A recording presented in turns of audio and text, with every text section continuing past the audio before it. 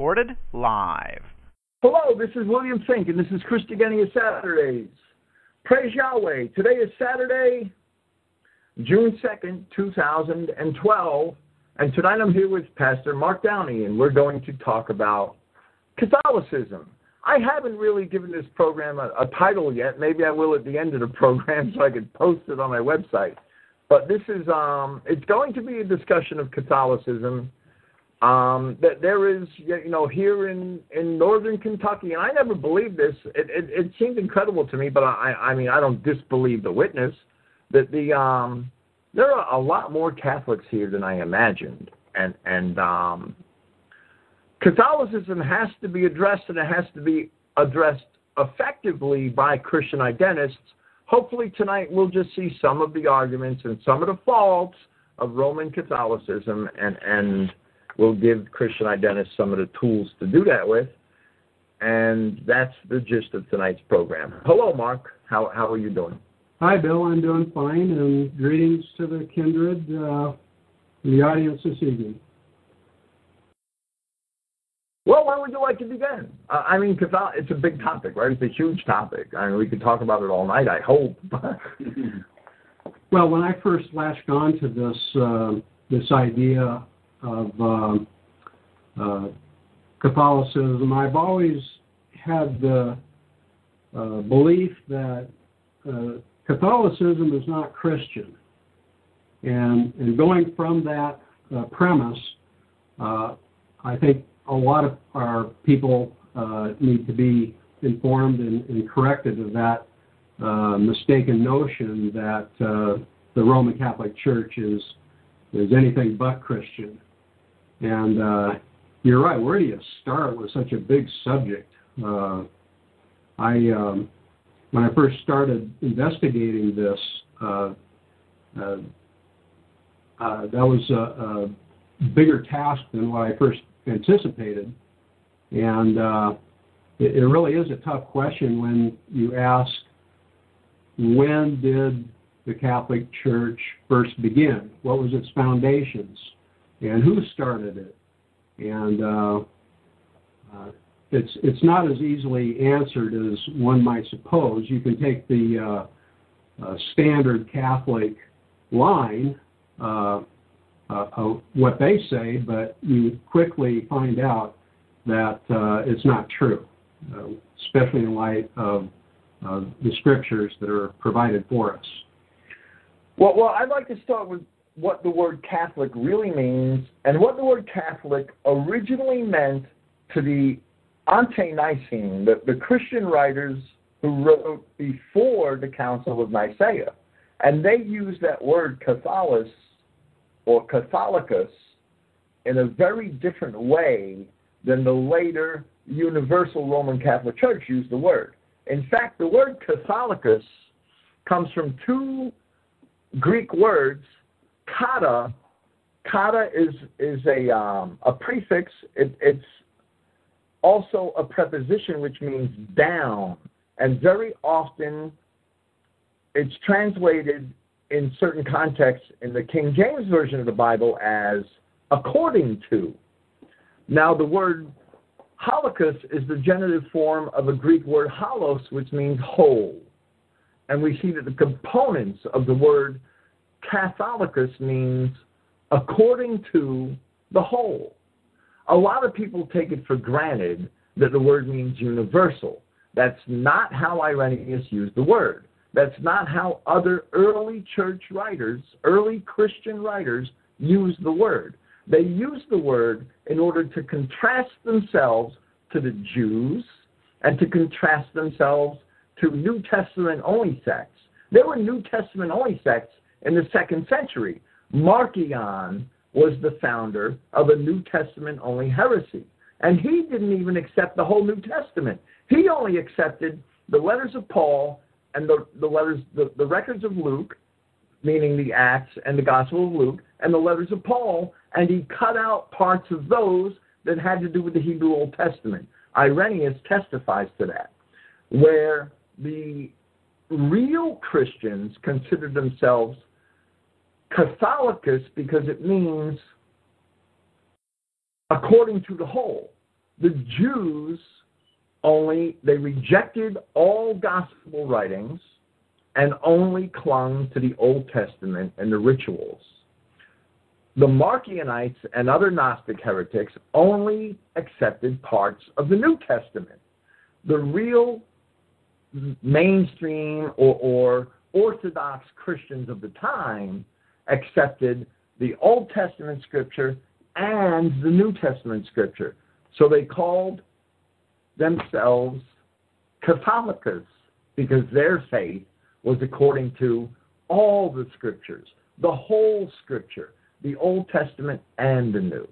So you might say there's two kinds of unities that emerged from the early church, and that the early Christians were looking at the Word of God holistically, in the sense of the word that you just mentioned. Right, whole. As opposed to a false church that was developing at the same time that wanted an evil type of, they wanted the whole enchilada of all these sects and diverse religious groups, which we'll see is what the Catholic Church became. Right, and the Catholic Church as it stands, and you started to get to this before, and we could have went in this direction right away. They claim a foundation on the Apostle Peter especially, and the Apostles Peter and Paul in general. Christ said to, and I shouldn't say use, they abuse Matthew 16 from verse 13 in order to somehow prove that because Peter founded the church at Rome, that it was handed down from Peter, he's the bedrock the church was built on, and the apostolic succession through the bishops of Rome goes through them to the modern day popes. That entire thing is just Roman church propaganda. That entire story is a lie. Yeah. It doesn't hold up. Peter did not even found the assemblies at Rome. Paul wrote to the assemblies at Rome. And Paul never mentioned Peter. He never mentioned any of the apostles that we know from the gospel. Not one.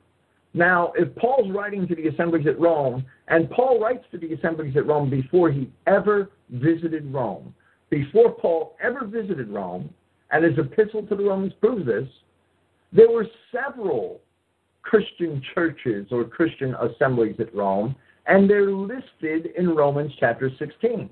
There were at least 2 or 3 houses, private houses, where Christian assemblies, where Christians would gather, and they would gather there regularly. Now, the first 16 or 18 bishops of Rome were all martyred. Christ didn't mean to tell Peter that his church would be founded on Peter. Christ told Peter, and I'm going to quote the Christogenea New Testament, then Joshua, having come into the regions of Caesarea Philippus, questioned his students, saying, who do men say that the Son of Man is? And they said, well, some say John the Baptist, but others Elijah, and others Jeremiah or one of the prophets. He says to them, but who do you say that I am? And replying, Simon Peter said, you are the anointed Son of Yahweh who is living. And replying, Joshua said to him, blessed are you, Simon, son of Jonah, because flesh and blood have not revealed it to you, but my Father who is in the heavens. And this is the important part here.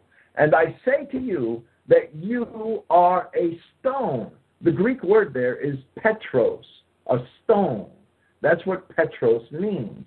It's a stone that you find laying on the ground. It's a stone you might stub your toe on. It's a stone that was small enough to pick up and throw at somebody. And upon this bedrock, that word is Petra. And a lot of Catholics just scoff at the difference. They just push it, brush it aside. Oh, that difference is meaningless. Well, if you look throughout all the classics, a Petros is a stone and Petra is bedrock. We cannot see what Christ was motioning when he said those words. We can't see what he was intoning with his hands, with his motions, with his actions. But he said, you're a stone, and upon this bedrock I will build my assembly. And bedrock is usually suggesting a foundation. And that's the critical issue. What is the foundation of Christianity? If we imagine the foundation of Christianity to be Peter, we can dispose of Christ. We can dispose of the Old Testament and the prophets. That's what Catholics are doing. They're exalting Peter rather than Christ. And wasn't it Christ who called Peter Satan? What kind of foundation would it be to have a Satan as the foundation of the church? Well, right. Christ, in the sense that Peter was being adversarial to him, because that's what Satan means, adversary. Mm-hmm. And anybody who disputes the Word of God is God's adversary. And in this case, Peter was being adversarial because Christ was telling him what would happen to him. And Christ said, "Get behind me, adversary," because Peter was disputing with the Word of God, which is an example to us all, that we can all turn to evil and oppose God if we oppose His Word. To say Peter was the foundation or bedrock would be to put man in the place of a deity, the deity of Christ. Well, absolutely. And that's the bedrock. The bedrock is really the law and the prophets and the Word of God.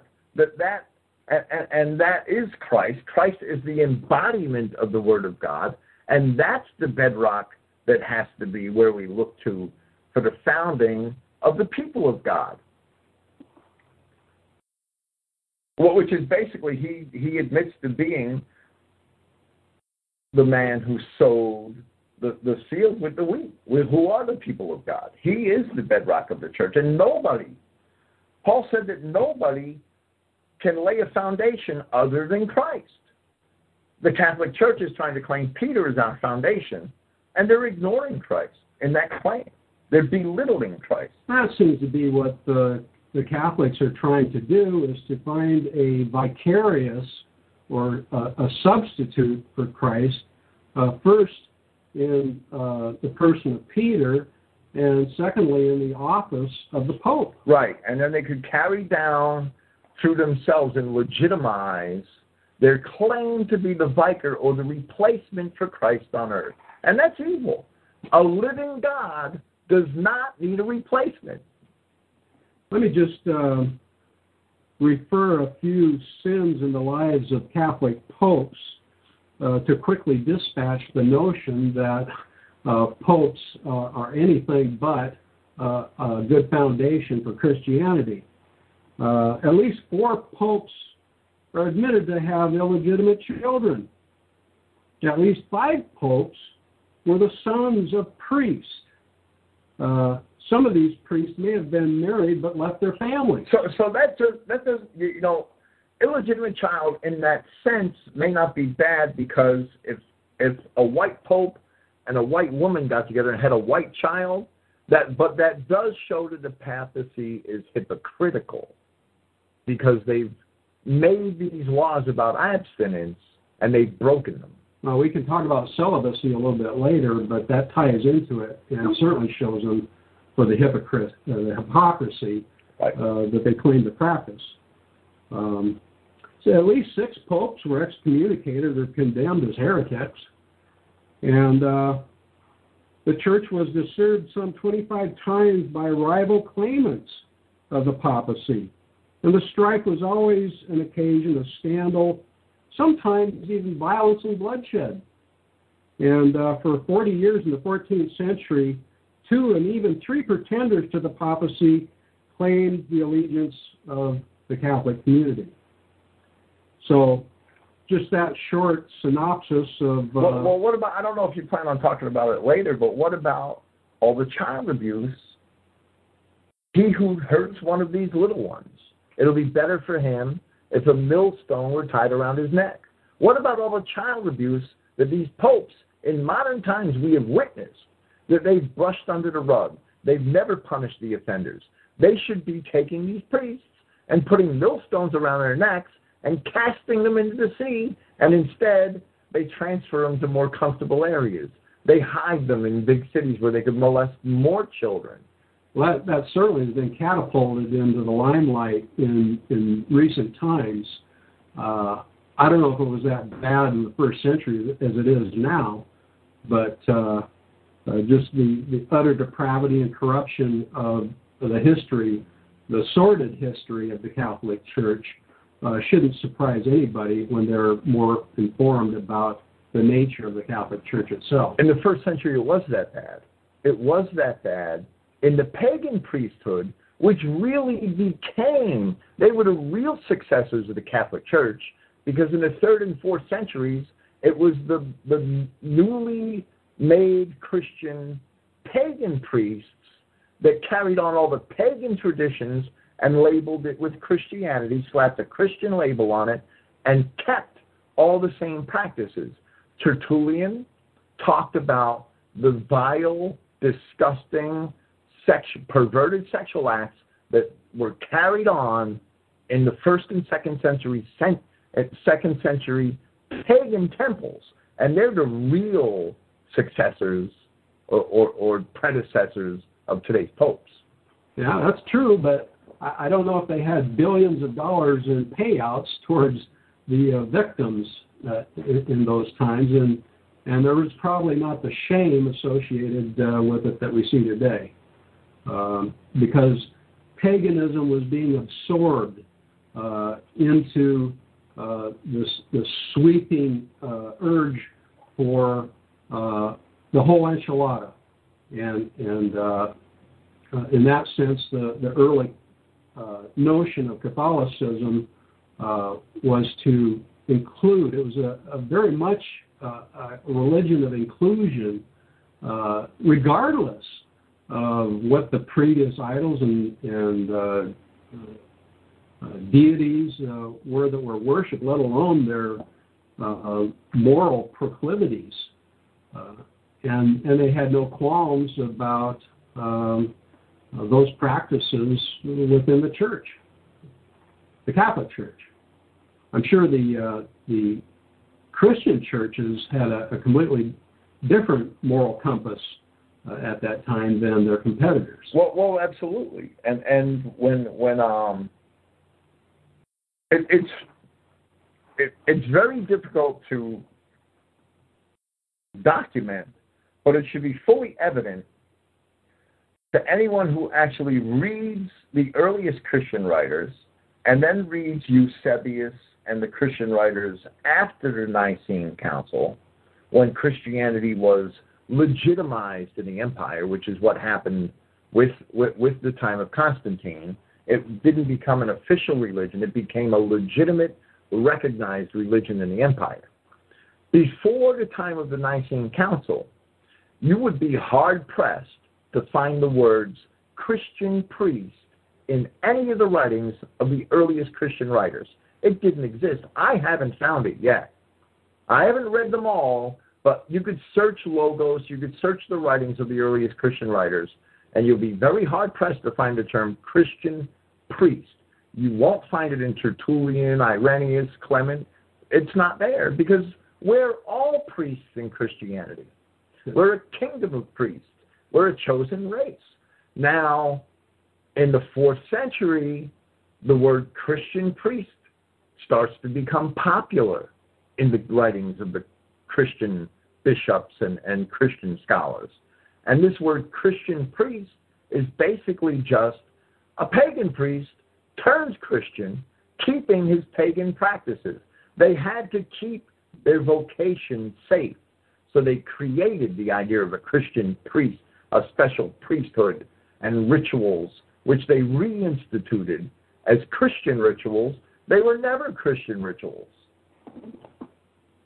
Yeah, there's only a few names or titles that were given in the New Testament to those servants of Christ, being bishops or elders and deacons.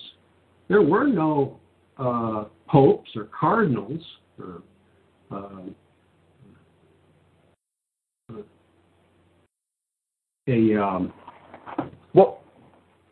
a hierarchy. There was no hierarchy in the early Christian church. in the early Christian church, and this is established on my website in a paper I wrote called Misconceptions of Paul and the Church. In the early Christian church, in the assemblies that Paul created, those assemblies elected their bishops. A bishop comes from a word episkopos in Latin, which comes from the word episkopos in Greek. And an episkopos is simply a supervisor or an overseer. And that's what a bishop should be, a supervisor or an overseer. And Peter equated those with presbyters, because the tradition is that the assembly elect a presbyter, which is an elder, of its own community to be the overseer of the administration of that community. And that man, since he was elected by the assembly, that man is responsible to his people. He's responsible. He answers to his people. He is a servant above all the other servants because he's given the most responsibility. If you want to follow me, you'll have to be a servant. If he who wants to rule over the assembly has to be the servant of the assembly. That they're the words of Christ. Now, the deacons, the word deacon comes from the Greek word diakonos, and almost everywhere in the King James Version, that's translated as minister. In some places in the King James Version, that's translated as deacon. Strangely, in 1 Timothy chapter 3, where it says that a minister must be the husband of one wife, they translated it deacon. But it meant minister. It's the same word, diakonos. Deacon is really just a transliteration of diakon with the OS dropped off, diakonos. Now, the Anglican Church did that so that they could have deacons, lower people in the church, and ministers, higher people in the church, as separate offices to support their hierarchy. And they built their hierarchy in the mistranslations in the King James Version. If you translate it minister here, you can't distinguish it as deacon there. That's dishonest. It's the same word in both places. I might mention the difference between a presbyter, which was the Christian side, as opposed to the Episcopals on the Catholic side. The presbyter was like a grassroots type movement from the bottom up. The Episcopal was like a pyramidal structure of authority going from the top down. Well, that's the way it was seen in the Middle Ages, and that's correct. But originally, right, the presbyter is the elder, and the episcopus is the appointed leader, but both of them are bottom up.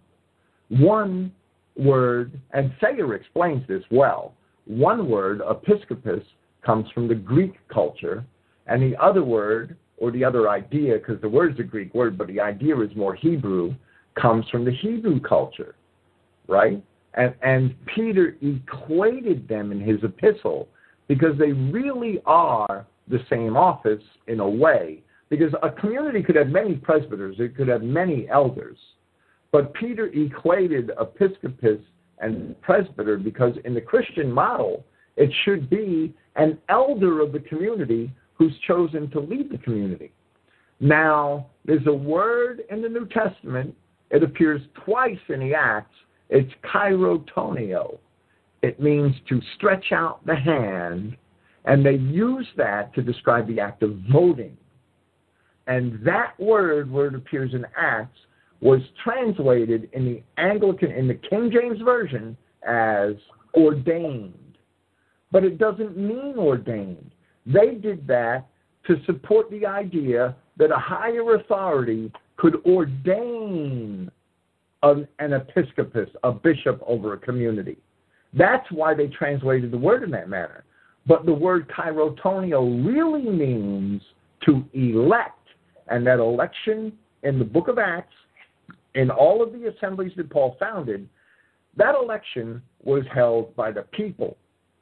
The people chose their own leaders. Well, the first clergy in the area of Rome really had a humble spirit and really didn't aspire to outrank their brethren. They had the Christ-like attitude or spirit of serving their own kind. Whereas, and this was a slow evolution of their competitors, which was to become the Catholic Church. With this growing esteem by the various localities where the churches were, Rome was very much riding on the shirt tails of the Roman Empire, and had this reflection upon the power and the grandeur that the Caesars exercised, and thought, why not have an ecclesiastical empire? And so they evolved along the lines, not scripturally or what Christ admonished, but from the Caesars, to exploit those below them. And it was no longer humble admonitions, but rather commands with the tone of authority. And it kept getting worse and worse from what we know in Catholic history, to the point where murder and mayhem, if you don't believe the Catholic Church, you would die. And everybody certainly heard of the Inquisitions much later, but that started early on, that attitude that in Rome especially, that they would not just be a bishop, but they would be a bishop of bishops, which is mimicking Christ being the King of Kings or the Lord of Lords.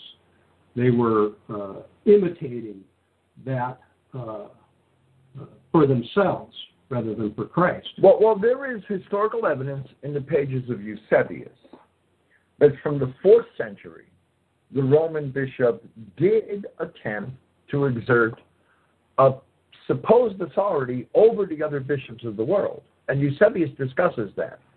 Now, that was not recognized officially until the 6th century. And when it was recognized in the 6th century, that is not really the roots, but that is the foundation of the Roman Catholic power as we know it. And I would like to read from Justinian's novels, and it might take me a second to find this, if we have a little patience. Justinian, and this is what I wrote in Christstruck in my Revelation commentary, and I was discussing Daniel 7:24 through 7:25. And I believe, and Clifton Emmeheiser and I believe Howard Rand also correctly identified this as pointing to the papacy, because it follows the succession of empires described in prophecy, and then there's 10 little horns and an 11th little horn that grew out of these. And Justinian was actually the 11th emperor of the Byzantine Empire. And I'm going to read this. And then the 10 horns out of this kingdom are 10 kings that shall arise, and another shall arise after them, and he shall be diverse from the first, and he shall subdue 3 kings. That describes Justinian historically, who reconquered the Vandalic and Gothic conquest of the old empire and subdued them, right? And he shall speak great words against the Most High, and he shall wear out the saints of the Most High, and think to change times and laws, and we see the Catholic popes change the laws. Justinian changed the law. Justinian wrote something called the Constitutions, and it was a recodification of Roman law. And among the Constitutions was a book called the Novels, and that means kind of like the new things. The Novels were Justinian's laws, which were added to the recodification of Roman law. And one of the things that Justinian's laws established, and this is about 534 AD, right? Justinian said in his Novels in section 131 that the bishops of Rome would be the ultimate religious authority over all the Christian assemblies of the empire.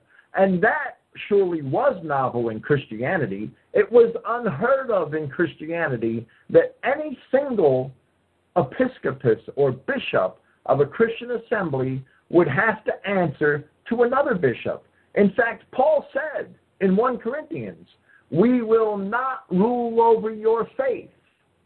Where here in 534 AD, Justinian is decreeing that the Bishop of Rome, and this had been in the works for, the bishops of Rome had tried to get this rolling for a long time, it's true, and they finally were successful with Justinian.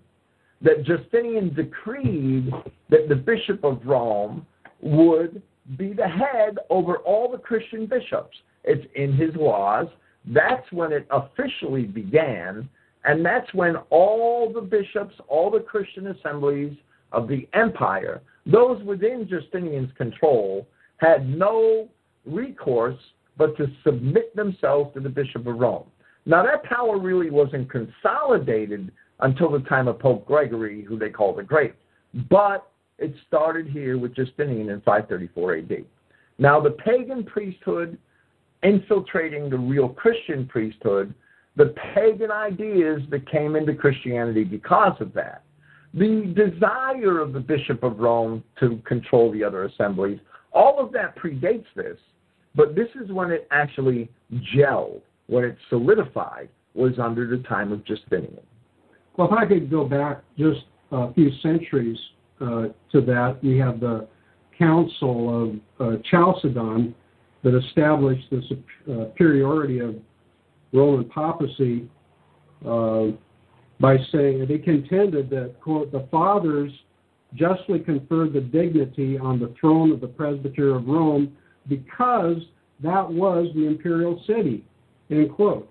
So they thought the mission of the gospel was to unite all nations into one family, and that these growing adversaries to true Christianity presented the world with a counterfeit to the union or unity and the holistic interpretation of scriptures that the true church wanted, whereas this growing despotism in Rome was really on the move to defeat the reality of the kingdom of God, and by creating new divisions within this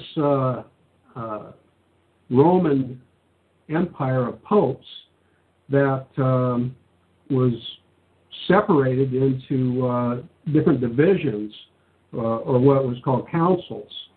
And from these councils, the major belief system of Catholicism was being established. They were making things up as they were going along. Well, Catholicism as we know it today, and right, they were making things up as they went along. But the power wasn't solidified until Justinian. There's no doubt the Roman I was just mentioning what was leading up to right. They had tried it in the past, but they were also, even with that council, there were times when they were rebuffed.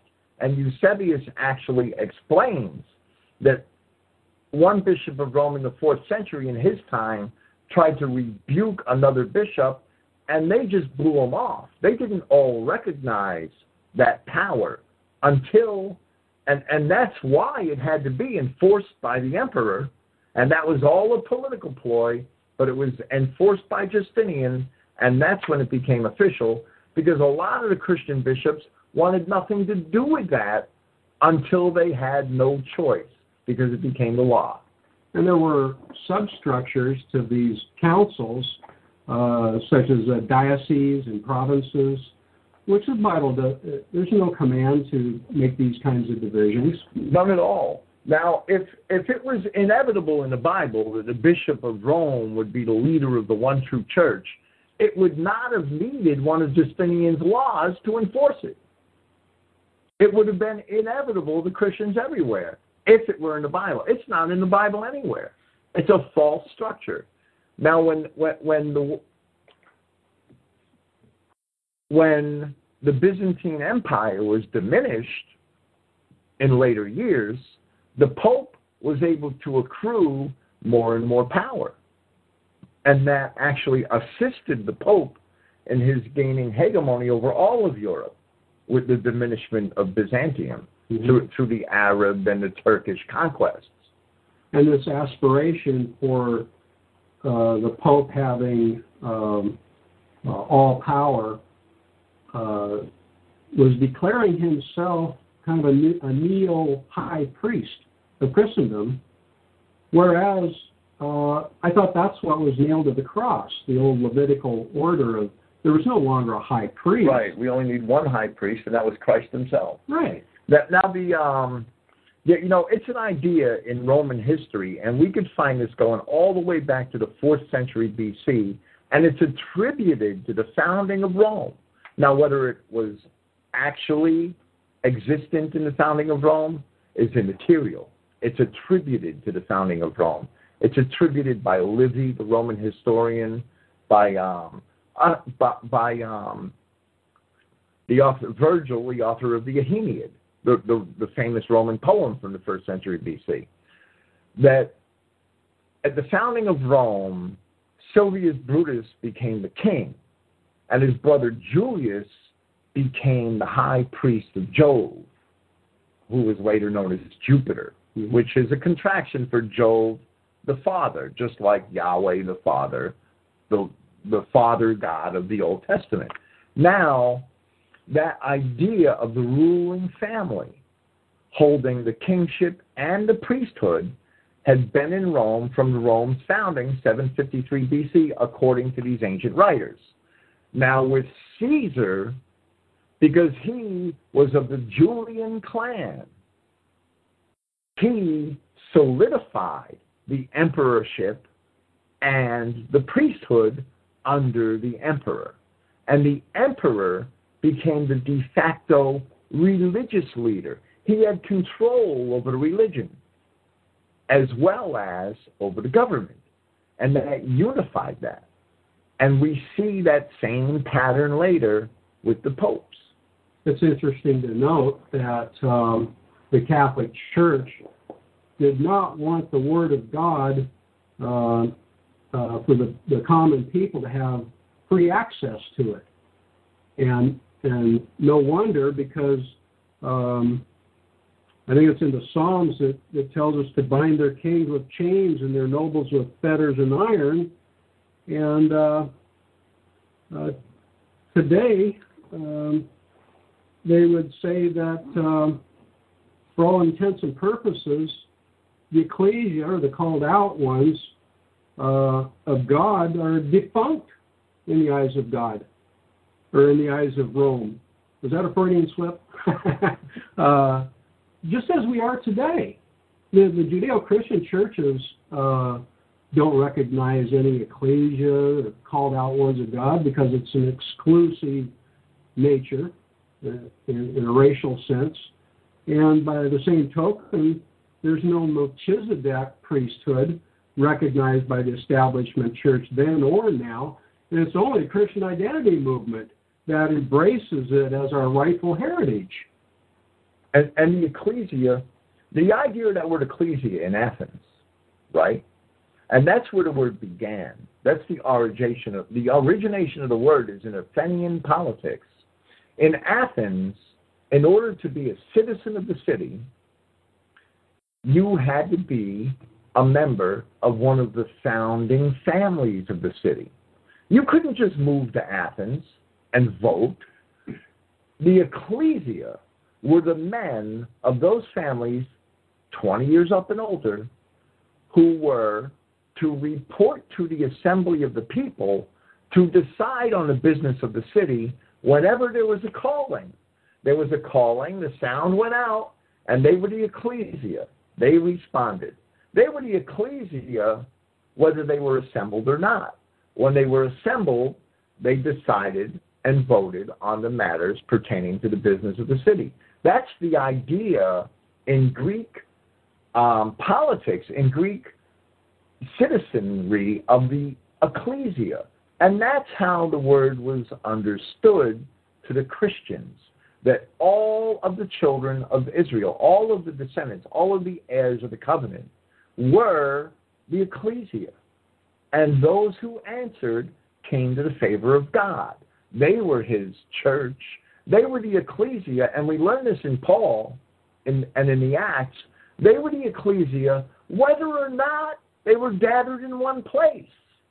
They were still the ecclesia. They were the called out ones of God. It didn't matter whether or not they were gathered. And in a sense, the word ecclesia has lost its meaning because it's been translated as church. And by that, it's been reckoned as an institution or a building. Right. And the Catholic Church has lost the original meaning of ecclesia. Well, absolutely. Now, the word church comes from a Greek word, kuriakos, and it came to us through German. And kuriakos is the genitive form of kurios. It means of the Lord. But are sometimes it's translated as church? Well, yes, but that's the root of the word. Yeah, yes, it is translated as church. It's always translated as church in the King James. It's been exploited by the Catholics. Well, yes. If they call themselves the church. Right. It's definitely been exploited by them. And, you know, when the Catholics think that they're the one true church, and when you look at Paul's epistles to the Romans, he wrote to the assemblies at Rome, in the plural. They were all different little ecclesias where the people of the ecclesia gathered, and each one of those was an ecclesia of its own when it was gathered or where they gathered. And those people weren't one true church. They were all separate little churches that Paul dealt with both together and on a one-to-one separate basis. There was no command structure between those separate different ecclesias. When Paul wrote to the, he wrote to the Corinthians, he wrote to the assemblies of Corinth, he wrote to the assemblies, plural, of Galatia. He wrote to different churches, one epistle that they would share among them. That there was never the concept of one megalithic true church in Paul, because the true ecclesia was the body of the children of Israel in the world, all of them, no matter where they were gathered. And you can't replace a race with an organization, right, which is what the church has attempted to do. They might be a church, but it's a false church, the apostate. There's somebody's called out, that they're the Pope's called out, that they're not God's called out. Some of them are, but most of the Catholics in the world today, they can't be members of God's ecclesia because they're not children of Israel. I can only consider the Catholic Church evil once you get to be fully informed as to its true nature. And James 4:4 says, "Don't you know that friendship with the world is hatred towards God?" And that seems to be the target market for the Catholic Church, is the world itself rather than Christ. The Catholic Church is always conforming itself to the world. Now they're apologizing for the Holocaust. Yeah. Isn't that conforming themselves to the world to please the Jews, the enemies of God? It's very much chameleon-like in order to attract whatever demographic they want to include in their one world church. They're the main proponents of ecumenicalism, and which is a final one world church under their umbrella, with the Pope as the high priest of the world. Well, that's why they would push so hard for ecumenism, so that they could rule over all the other churches as well, or all the other different heretical sects as well. So I believe it's evil, and we're told in several Psalms that the fear of the Lord is the beginning of knowledge and wisdom, and that the fear of the Lord is also to hate evil. And so I remember that recently I did that series on Universalism on Trial, in which I expounded upon the evils of universalism, in which Catholicism and the word universalism has in later times taken on a new meaning, other than the one that you mentioned earlier. It has really permeated the Judeo-Christian world almost as the bastard child of Catholic doctrines that have mangled the truth through the centuries. And so from that, I've pursued this subject with the intent that it's okay to hate the Catholic Church because everything about it is unacceptable. It is not, as I said earlier in my opening statement, the Catholic Church is not synonymous with Christianity. In fact, it's the antithesis of what Christ stood for. Do you want to talk a little bit about some of the heresies that ended up in the Catholic Church and where they came from? Well, there was a little bit more about Peter, if you wanted to touch on that. Well, I could quote from where I left off before, and Christ said, "And I say to you that you are a stone, yet upon this bedrock shall I build my assembly," meaning the bedrock and not Peter, because Peter's only a stone. And later in Peter's epistles, Peter tells us all as believers that we're all living stones. We are all little Peters. Once we turn to Christ, we become stones in that real building of the body of Christ, which is the true church. Now, Christ goes on to say, "And the gates of Hades shall not prevail against it.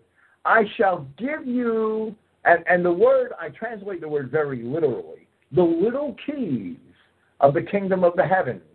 He whom you should bind upon the earth shall be bound in the heavens, and he whom you should release upon the earth shall be released in the heavens." Now, this is in Matthew chapter 16, from verses 13 through 19 that I've quoted.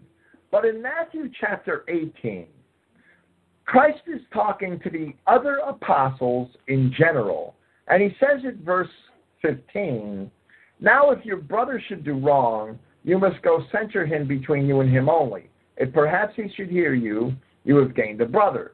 But if he should not hear, take with you one or two besides, in order that, by the mouths of two witnesses or three, every matter is established."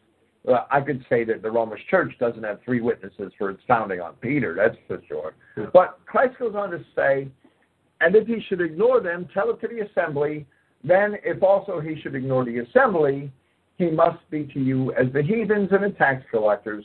Truly I say to you," speaking to the apostles in general, to his followers in general, "whoever you shall bind upon the earth shall be bound in heaven, and whoever you shall loose upon the earth shall be loosed in heaven." He was saying this to Christians in general, not to Peter alone, 2 chapters later. So that statement to Peter alone has to be taken in a general context, that this ability that Christ gave to Peter was the ability of Christians in general, not making Peter special. Right, it was exalting Christ, not Peter. Right, Christianity should exalt Christ in that. And that's the problem with the Catholic Church. One of their main arguments for being the true church is what's called apostolic succession, in which they say the first pope was Peter. But if we can debunk that, we can show that the Catholic Church is a false church, and it's based on a big lie. Well, basically, some of the early Christian writers say that Peter died in Rome. But there is absolutely no biblical or historical evidence of Peter's ever having actually been in Rome before his execution. And some of the early Christian writers say that Peter preached in Rome and was executed there. But when he preached in Rome is not known. Peter was not in Rome before Paul wrote his epistle. Peter's own epistles state explicitly that he was in Babylon. There's no reason to believe that Peter was using Babylon as a code word for Rome.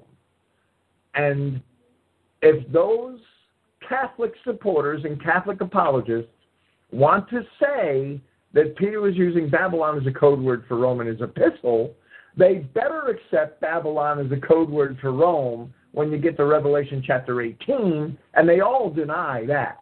So they're hypocrites. Peter was never in Rome while Christianity was being formed in Rome. There's no evidence that Peter was ever in Rome before Paul was, and when Paul got to Rome, there were many Christian assemblies already in Rome that had long been founded, and that's before Peter or Paul ever got there. Well, and plus, it's commonly accepted that Christ commissioned Peter to become the chief minister to the circumcised in Judea. Right. Not to the uncircumcised Gentile nations like Rome. And we have Peter in Acts chapter 15, and Paul, by his chronology in Galatians, Acts chapter 15 is at least 14 years after the crucifixion, and Peter is still in Jerusalem. And Paul said in Romans 1:11, I long to see you, that I may impart unto you some spiritual gift, to the end ye may be established. And we know that Paul is commonly associated with being the apostle to the Gentiles. And here he's saying that he's part of establishing Rome in the faith. In the Christian belief, yeah. And there's no evidence at all, historically or scripturally, that Peter was ever in Rome up to that time. None whatsoever. Catholics would have us believe that Peter had done this some 10 years before in the reign of Claudius. But Paul distinctly informs us that Peter was not in Rome in 65 A.D., even though the Catholics say he was. Paul said, only Luke is with me in 2 Timothy 4:11. And so the truth becomes very plain. Paul wrote to Rome, and he never mentioned Peter, but at the last moment he says, only Luke is with me. When he's in Rome, because he's in Rome when he says, only Luke is with me. I mean, if Peter was there, he would say that, and right. Peter. Where Paul is writing to Timothy, he expects his imminent death, and he says, only Luke is with me. And the year has to be at least 62 A.D. Peter was not in Rome up to 62 A.D. Well, near 45 A.D., we find Peter being cast into prison at Jerusalem in Acts 12:3 and 4. In 49 A.D., he was still in Jerusalem, this time attending the Jerusalem Council. And about 51 A.D., he was in Antioch, where he got into the differences with Paul because he wouldn't sit or eat with the Gentiles. Right. Let me just say that the 49 A.D. differs from my 46 A.D. date by 3 years, and that's an understanding of Galatians, and it's not wrong. Paul says that after 3 years, he had gone to Damascus after his conversion. And then after 14 years, he went up to Jerusalem. And it's really kind of ambiguous if the 14 years is including the 3 years or if it's added to the 3 years. It's really ambiguous. So I usually include it in the 3 years, but we could just as easily add it and imagine that the Council of Jerusalem was in a later date, 48 or 49. I had 45 because I believe the crucifixion happened in 32. Well, it's not the dates that are so much... what was the fact that Peter was in Jerusalem? As much as he refused to sit with what he considered the unclean... Right, at that time. And yet the Catholics want to make him the bishop of the unclean Romans. Well, absolutely. Peter's mission was to the circumcision. Right. Now his epistles, and I can establish this, were written to the uncircumcised people of Western Anatolia, where Paul established assemblies. But just because he wrote epistles to them doesn't mean that his mission was to them. His mission was to the circumcision, and that's why he was in Babylon. Because there were a great amount... They were still there. There was a great amount of the remnant of Judah deported to Babylon. They weren't all bad figs. A good part of them were, but there were a lot of good figs there, and Peter was still there trying to reach those people. Yeah.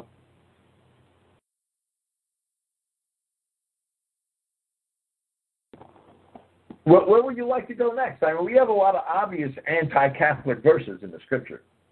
That there's Revelation 9, chapter 20, talking about idols, and I can date this with confidence because Revelation chapter 9 is a prophecy of the Arab and Turkic conquests of parts of Europe, parts of the white Christian world, and this is after the Turkic conquest and the fall of Byzantium, and it says, and the rest of the men, those who had not been killed by these plagues, did not even repent from the works of their hands, that they do not worship demons. Now, Paul tells us that the demons want to be worshipped as gods in Colossians. The fallen angels wanted to be worshipped as gods, and that's where the false pagan religions came from.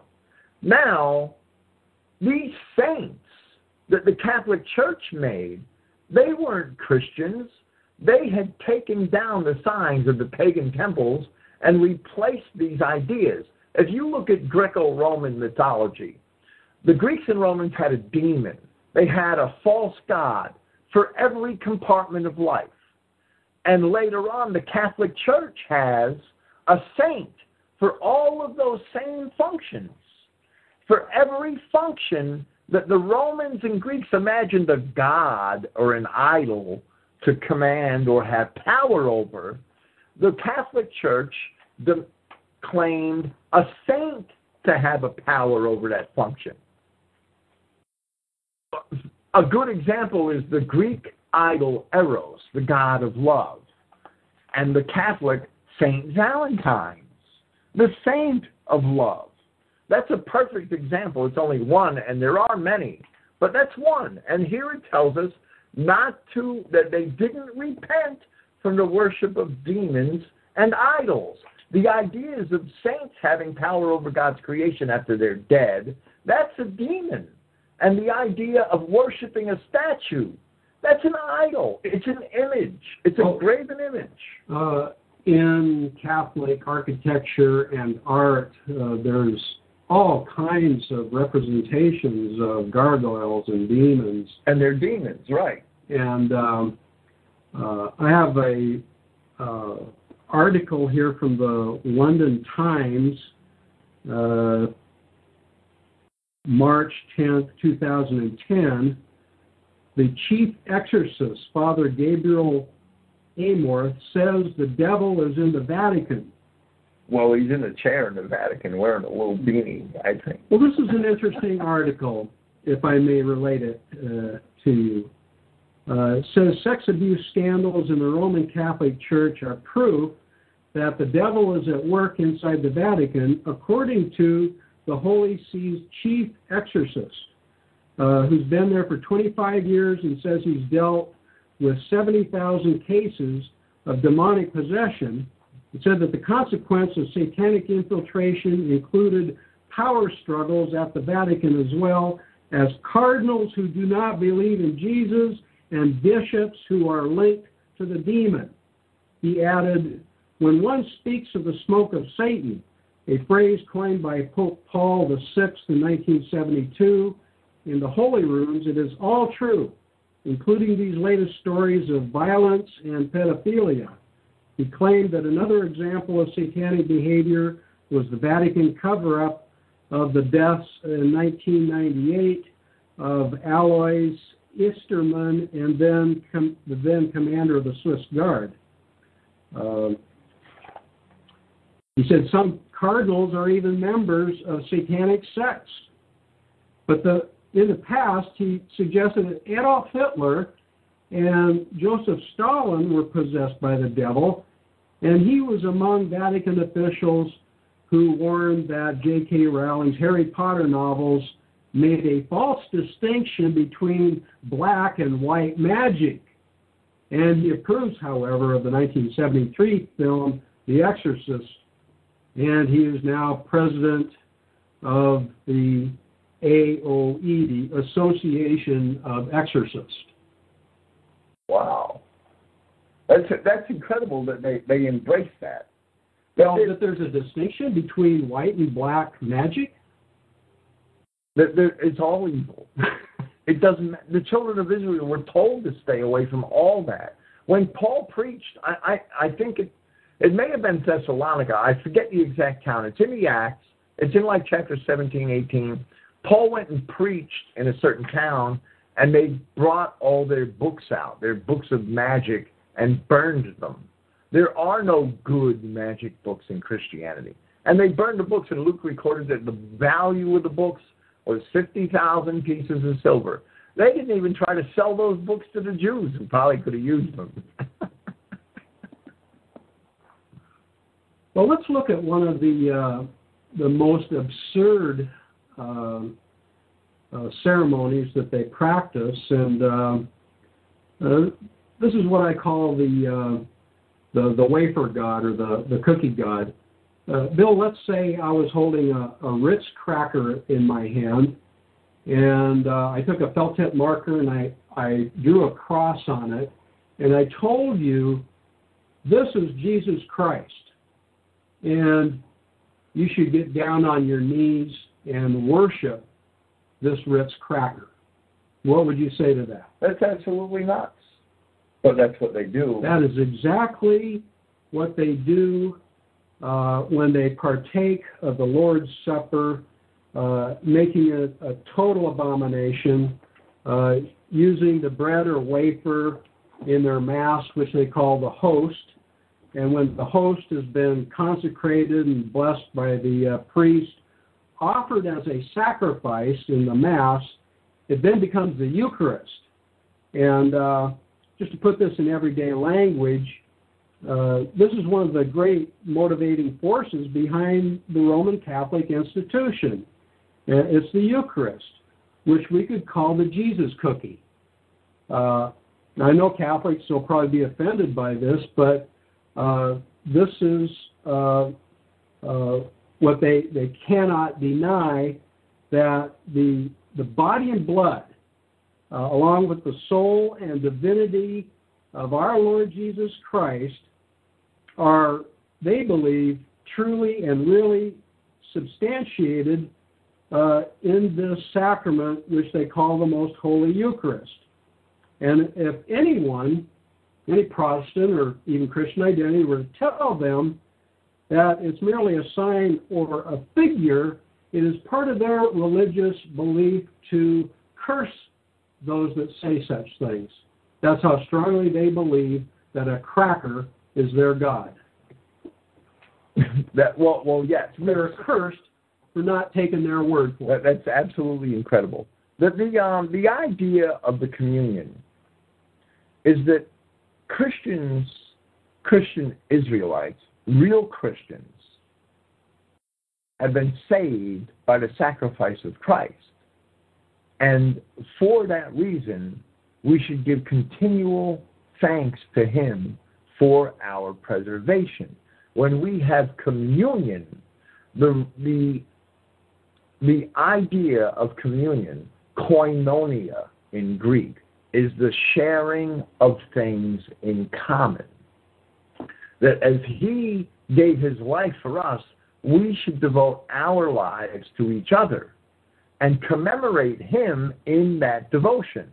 When we bless our bread and we bless our meal and our wine and everything we partake of and share in common, we commemorate Christ and praise him, because through him we're able to partake of these things and we're able to share them with each other. That's the real idea of communion, and the real body and blood of Christ should be the people sitting around the table. It's not the host and the wine. They represent the communion that we have together in him. And I think we're told to do it in an honorable fashion and not to take it lightly, whereas the Catholics, this is grand theater. It's the most pompous ceremony that they have in their religion. And to the person on the street who's not a Catholic, it's laughable, because they're taking a little piece of bread and saying that it is transformed into Jesus Christ and is to be worshipped as God. Well, Paul's idea of communion was the sharing of things around a table. Christ, when he gave the Last Supper, where did that happen? With a bunch of his friends, his kinsmen, around a table at dinner. That's where it happened. That was Paul's example. When Paul told the Corinthians, when he scolded them, in 1 Corinthians chapter 11, he scolded them because some people were bringing meals, elaborate meals to the temple, and others were doing without those things, and they were going hungry at their assemblies. Well, Paul scolded them, and he said to them, don't you have houses to eat and drink at? Their communion was supposed to be at home. Paul, on a ship, told the men of the ship in Acts chapter 27 that they'd gone 14 days without food. And he took bread, and he broke it, and he motioned towards heaven and gave thanks to God, and he gave out that bread to be shared among these men that had gone without food for so long. That's the example of communion. It's no big special ritual that we do in a church. It's something that we do every day at our table. We thank our God for our salvation, and as we have a share in that salvation, we share what we have with our brethren. That's real communion. You mentioned that the spirit of the communion is not to flaunt a big meal in front of those less fortunate, the poor of your community. Absolutely. And yet, the Catholic Church spares no expense at the grandeur of this ceremony, especially in the Vatican. If you've ever seen that on TV every Christmas, they have a grand ceremony of the Mass. But in terms of wealth, richness is speaking of evil, the root of all evil is the love of money. And where is that more reflected in a church than the Vatican, with such ornate opulence in everywhere you look, and the bank account of the church itself is interesting. I've read where the Vatican has very large investments with the Rothschilds in Britain, France, and here in America with various banks, and that The Wall Street Journal said that the Vatican's financial deals in the U.S. alone were so big that very often it sold or bought gold in lots of $1 million or more at a time. And, quote, the Vatican's treasure of solid gold has been estimated by the United Nations World Magazine to amount to several $billions. A large bulk of this is stored in gold ingots with the U.S. Federal Reserve Bank, while banks in England and Switzerland hold the rest. But this is just a small portion of the wealth of the Vatican, which is in the U.S. alone, is greater than that of the 5 wealthiest giant corporations of the country. When to that is added all the real estate, the property, the stocks and shares abroad, then the staggering accumulation of the wealth of the Catholic Church becomes so formidable as to defy any rational assessment. The Catholic Church is the biggest financial power, wealth, accumulator, and property owner in existence. She is a greater possessor of material riches than any other single institution, corporation, bank, giant trust, government, or state of the whole globe, end quote, the Wall Street Journal. You know, that brings me to discuss the word cleric. Because the word cleric, the clergy, where is it in the Bible? I don't recall seeing that word. It doesn't exist in the Bible. The word clergy does not exist in the Scripture. The word cleric does not exist in the Scripture. I'd like to describe what a cleric is. In ancient Athens, when the Athenians created a colony overseas and had a beachhead in a foreign land, a patch of an area of ground in a foreign land, they created an allotment. An allotment is a klerus. And they appointed an allotment holder to rule over that land on behalf of the Athenians. And the allotment holder is a klerukas. And that is the origin of the word cleric. And when the Catholic Church creates a diocese, they call them today, and they appoint a bishop over that diocese, or an archbishop, he becomes the equivalent of a klerukas. He is the allotment holder of that diocese for the Catholic Church. The Catholic Church lays claim on the whole world because they claim to be the substitute for God on earth. The world was promised to who? The world was promised to the seed of Abraham.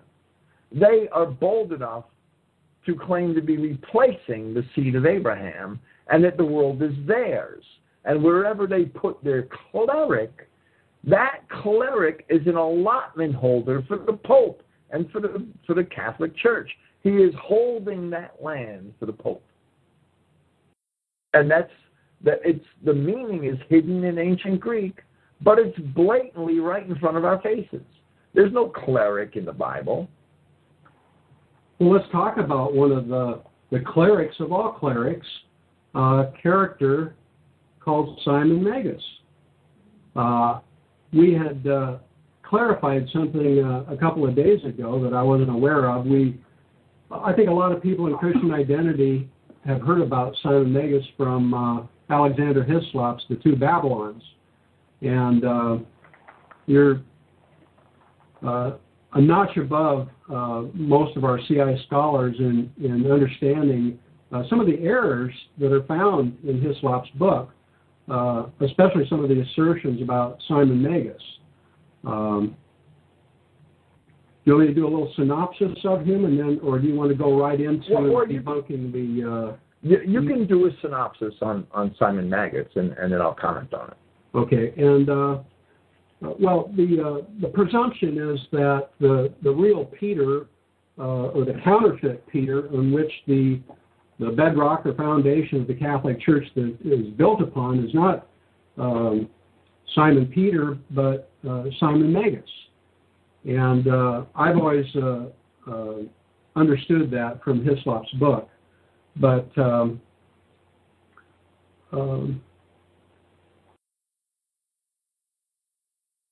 this was a character that is mentioned in the book of Acts, where we're given a clue about what he was doing at that time. And he was a Samaritan in Rome after the death of Christ, but it was not the Apostle Peter, who was an Israelite. So we have two competing personalities here. One's a Samaritan, one's an Israelite. And unfortunately, this conflict between the two Peters did not go its separate way, but tried mixing into one's religious system. And this is why there's so many pagan ideas and doctrines in the Roman Catholic Church. Some of these concepts crept in over time, but many were there from the very beginning, thanks to this Simon Magus guy. This quarrel happened between Simon Magus, who was considered a pagan high priest, and the apostles Peter and Philip. The reason Luke describes the intentions of this man is really so thoroughly profound, had such a profound effect that he and his followers had on God's church in Asia Minor and Greece, and especially Rome, that by 62 A.D., when Luke composed the book of Acts, it caused the true church so much trouble that Luke had to show the people that he was not, as he claimed to be, a part of the Christian church. And he was also known as a magician and could really dazzle the crowds of his day. So much so that when he went to Rome, it doesn't say exactly what kind of magic tricks he was performing, but they must have been of such a high level that they considered him God.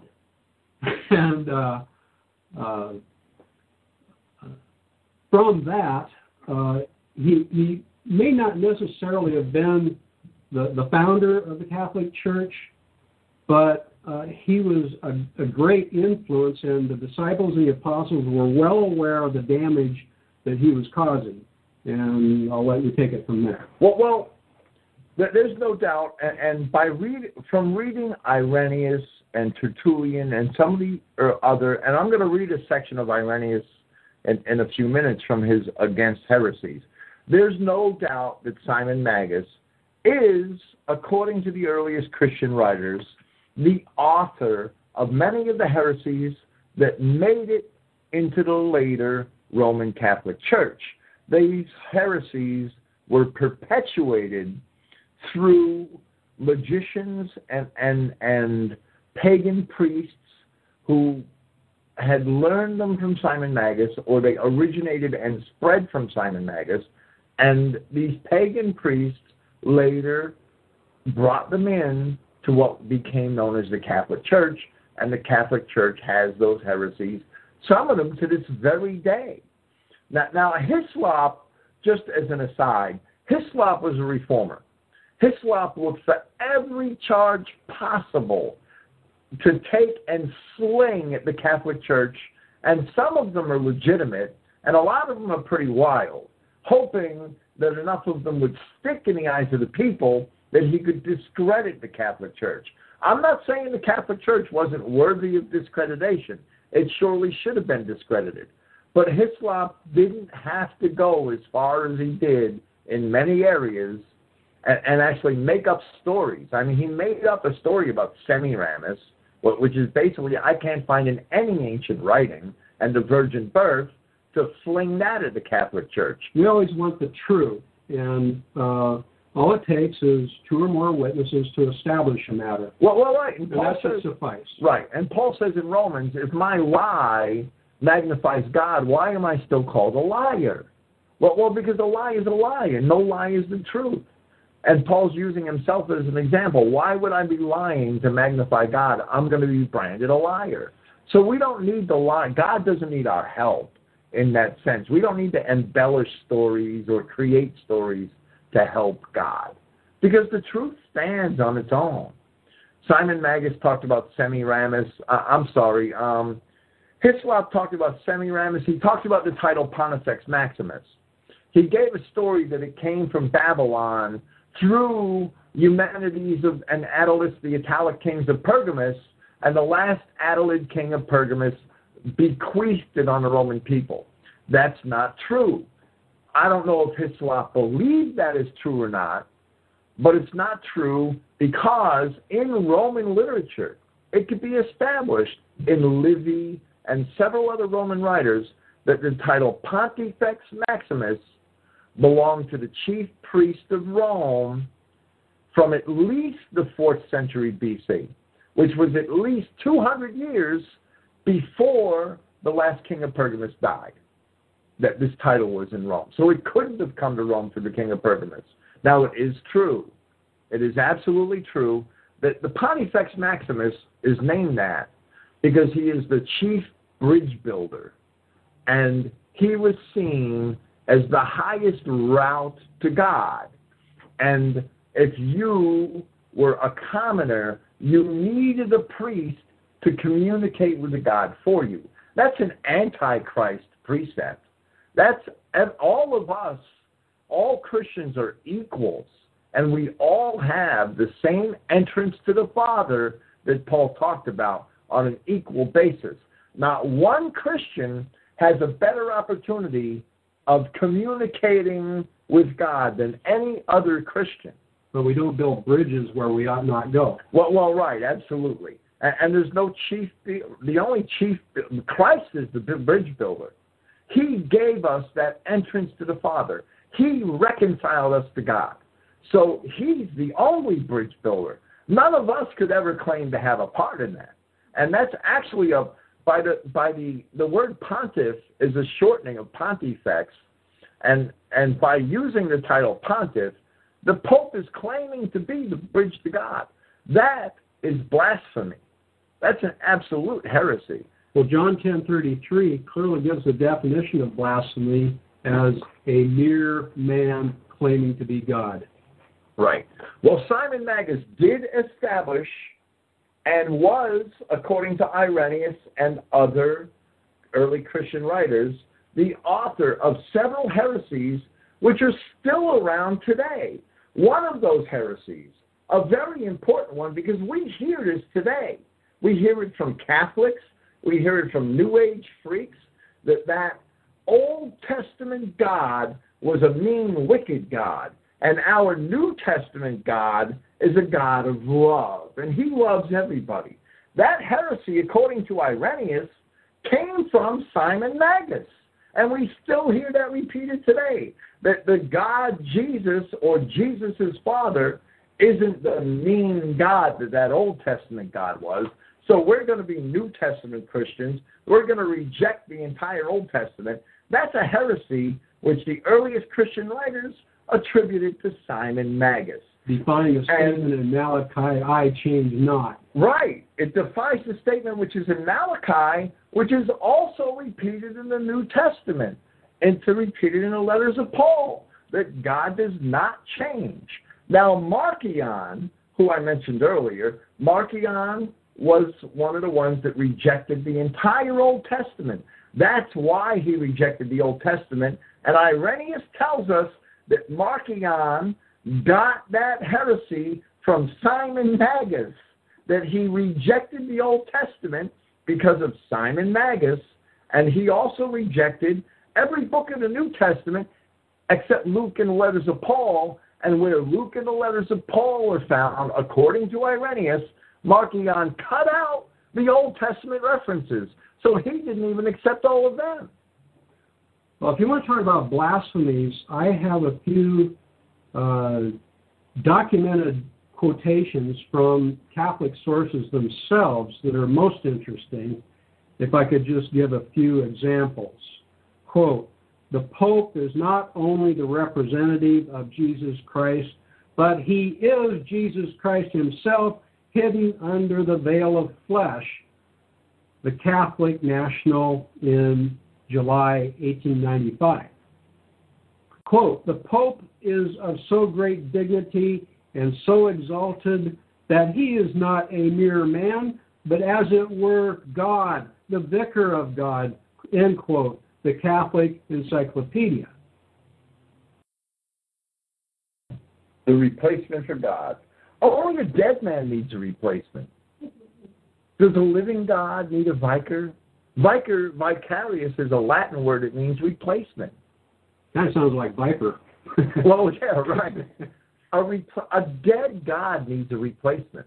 A dead Christ needs a replacement. By calling himself the vicar, they're denying the resurrection. And they're denying the efficacy of God himself in the world. You know, people throughout history could probably figure this out for themselves, and is why the Pope and the Catholic Church were considered the Antichrist. The Antichrist meaning a replacement. Right. The Reformers believed the Pope was the Antichrist. Now, John tells us that those who deny that Jesus is the Christ, they are the Antichrist. And he mentions the word in the plural. So the Reformers didn't really have a good idea of the Antichrist, but labeling the Pope as the Antichrist when he's speaking great words against the Almighty, that's not improper. That's a proper use of the term. If you're going to deny the saving power of Christ, if you're going to claim that you can enhance that, you're an Antichrist. Peter denied the words of God, and even he, at that one point, was called adversary. He was called Satan. He is not the satanic entity, but he was being satanic. And if you're going to deny God, you may as well go off and join the rest of them. I mean, and that's the example that's being set there. Well, I think you mentioned the other day that it was really getting bad for the Catholic Church when the Pope himself was arrested by Napoleon, and there were only, how many people left in town? 100 people or so? Well, not at that time. Not at that time. We were having a discussion about Rome, and I used the history of the period of the Gothic invasions of Italy and the war with Belisarius against the Goths. Now, Belisarius was Justinian's most famous general. That's going further back in time. We're at 530 BC now. I'm sorry, 530 AD now. We're in the 6th century. And the population of Rome was down to perhaps 100 people. This is according to Procopius. Procopius was Belisarius' assistant. He was in the field with Belisarius. He was his secretary and his assistant, and he had a very good grip on what was going on. He witnessed all these wars firsthand, and he wrote an account of them. And he said, I believe he said a few dozen people. The population of Rome was down to a very small number at the time when Belisarius was trying to reconquer Italy from the Goths for the Eastern Roman Emperor. And at that same time, that same emperor established the power of the Bishop of Rome over all the other Christian assemblies. That is the destruction of the head of the first beast of Revelation chapter 13, at the same time that we had the healing of that head, which became the second beast of Revelation chapter 13, which is the papacy. And that can be demonstrated not only from Revelation 13, but also from Daniel chapter 7, which I've already cited tonight. Once we realize that's the papacy, we see from 530 BC to the arrest of the Pope sometime around 1790 BC, and the decree was actually made 1790 AD, I'm sorry. From 530 to 1790 is 1,260 years. That was supposed to be the duration of that beast. The papacy was the second beast of Revelation 13. Where I was going with that was that the church was at a low ebb, obviously, if their own pope is being arrested. Well, right, and that's the end of the papal reign over the kings of Europe, they never recovered that after that. That was a significant period of time. From that, there was a conspiracy of the Jesuit arm of the Catholic Church to concoct something to counter this Antichrist accusation, and that was the rapture, which is a complete diversion away from the Catholic Church. That's when they in that period of time, when the reformers were labeling, and it started before 1789, it started in the 1500s, when the reformers were labeling the church, and I have artwork on Christogenea of reformer drawings that showed the church as a big pyramid of serpents, that showed the Pope as the Antichrist, as a wicked demon, making the proclamation, ego sum papa, which means I am the Father, which is blasphemy, and many other interesting drawings of reformers, which are labeling the popes as the Antichrist in the 15 and 1600s. And that built up to eventually the time when the popes were actually arrested and the reign was ended. But the Jesuits did something more treacherous during that period because they emancipated the Jews. And in my purview, that's when Satan crawled out of the pit. The Jews were able to come out of the ghetto, and after over 1,000 years, they were able to once again assert their treachery and rule over Christians. And that started at that time, and that's what's led to all the conspiracies and the rise of the House of Rothschild and world Jewry in the world as we have it today. So it was good that it killed and ended that second beast, but it let Satan out of the pit. And it led to all the troubles and these last 7 vials and a lot of the other things in the Revelation. So we, by fixing one perceived problem, history led us right to another, but it's all written in the Revelation. It's all written in the Word of God, the way I see it.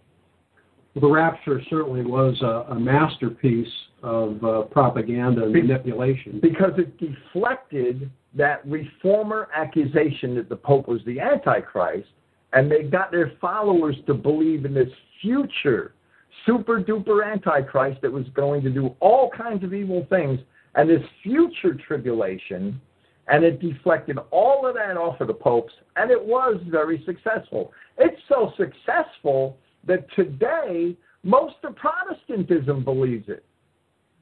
Well, I think that's why a program like this is important, to give back to the idea that the Catholic Church is evil, and they're skating on a free pass right now, I think, with the church world, the Protestant world, thinking that, as I think Billy Graham said one time, that now the Catholic Church and the Protestant Church are brothers hand in hand.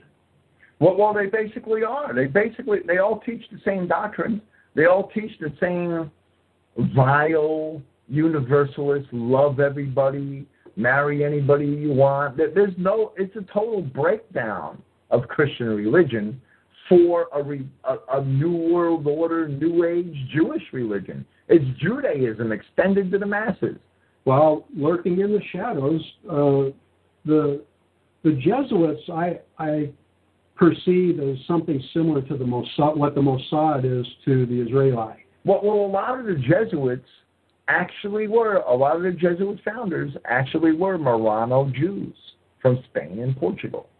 Right, crypto Jews that impersonated Christians at that time. Now, one of the most notable Jesuits was Adam Weishaupt, and he was a Jew adopted into a Christian family and brought up a Jesuit.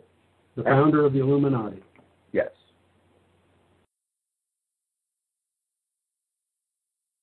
Well, there's Marciana Pontus. Let me read this, because another one of the heresies, and we see this a lot in interpretations of Genesis 1. We've even seen this in Christian identity. And this is really incredible. according to Irenaeus, Against Heresies, chapter 27, book 2, one of Simon Magus's heresies, which he initiated, was the idea that God the Father God of the Christ, was not the creator of the universe, that the angels created the universe.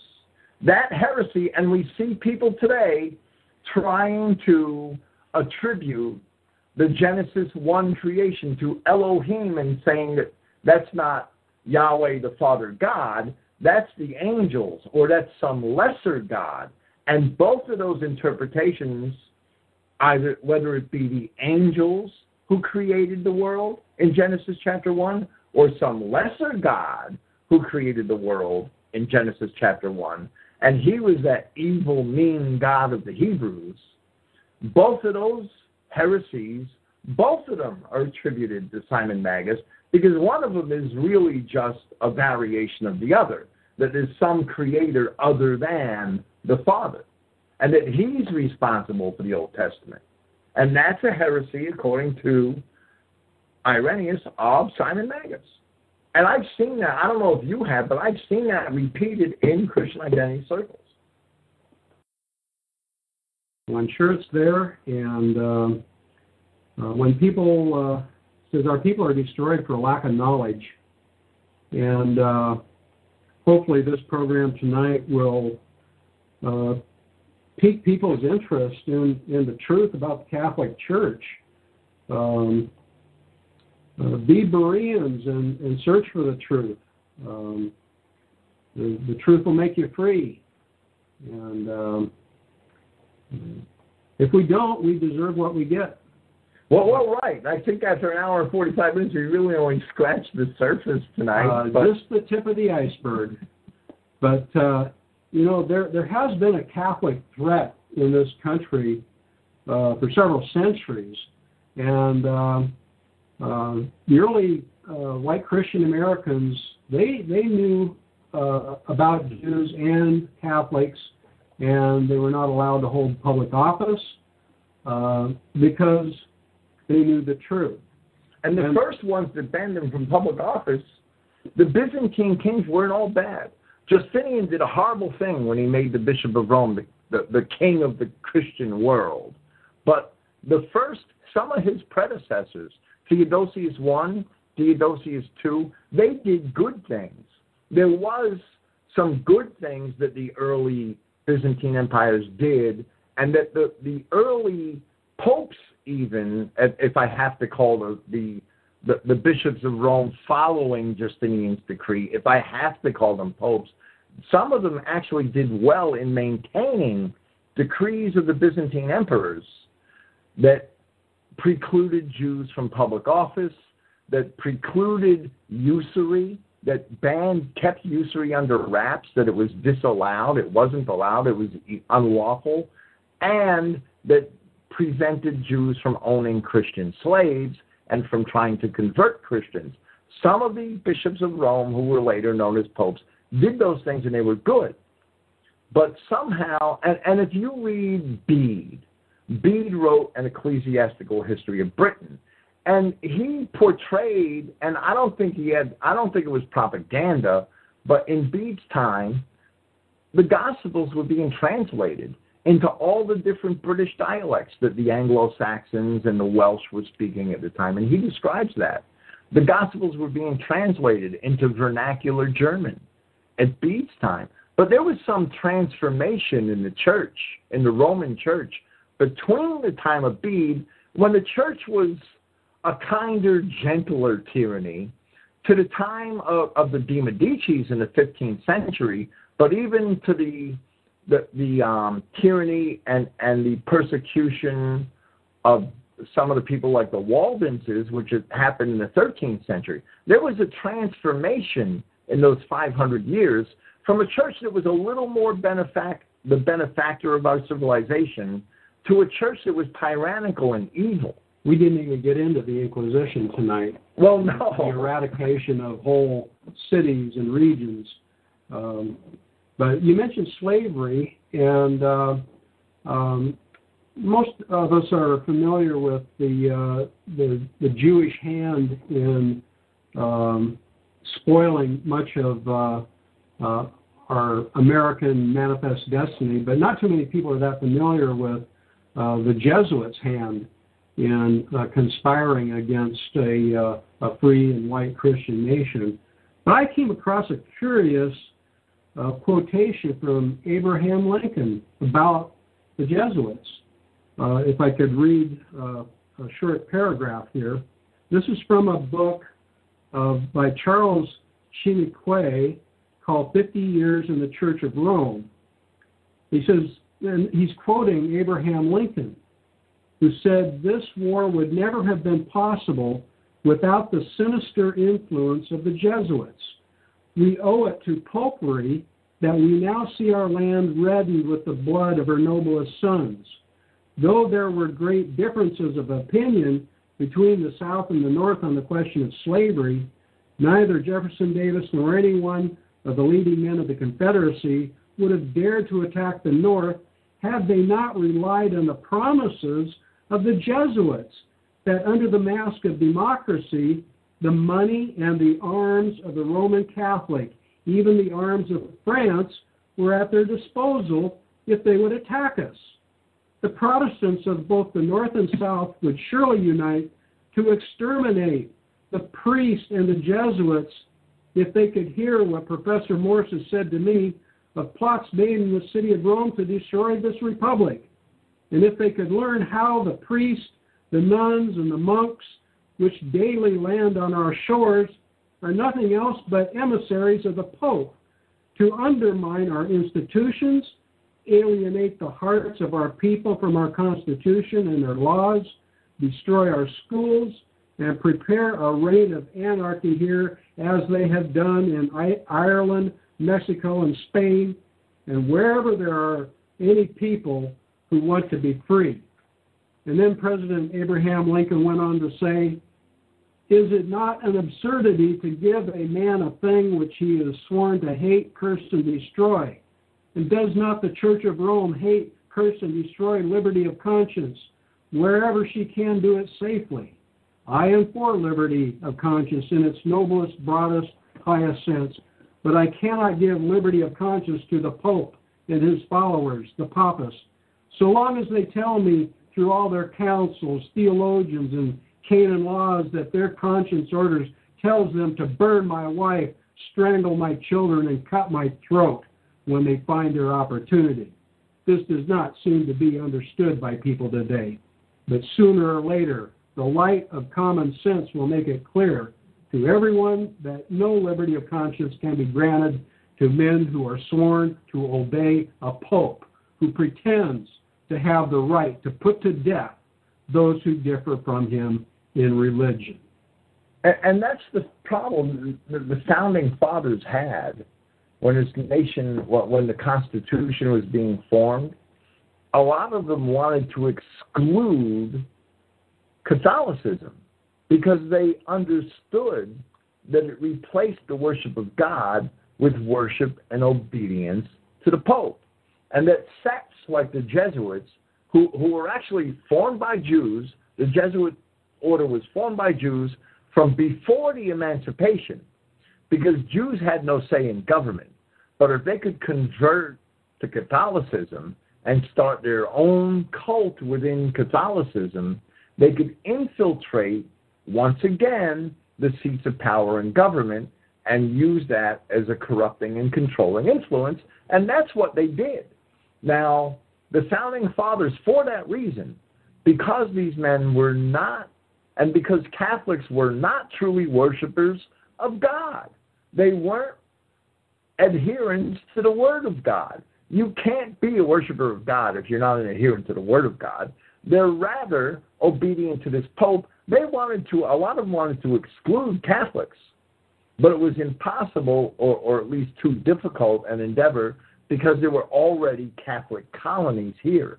Maryland was a Catholic colony. Right. Maine was very heavily populated with French Catholics. There were a lot of French Catholics down south, and they found it very hard to do. and they failed. But a lot of them would have liked to do that, because bringing Catholics into a Christian nation, you're actually bringing in people who worship another God. Right. A violation of the very first commandment. Oh, absolutely. Okay, we would love to. I'd love to continue this for another hour, but I'm going to call it a night here, and perhaps we could have a part 2 in this series one day in the future. Thank you for listening tonight. Thank you, Pastor Downey. Praise Yahweh, the God of Israel. I will see you next week when I will be conducting my programs from Shreveport, Louisiana. Amen.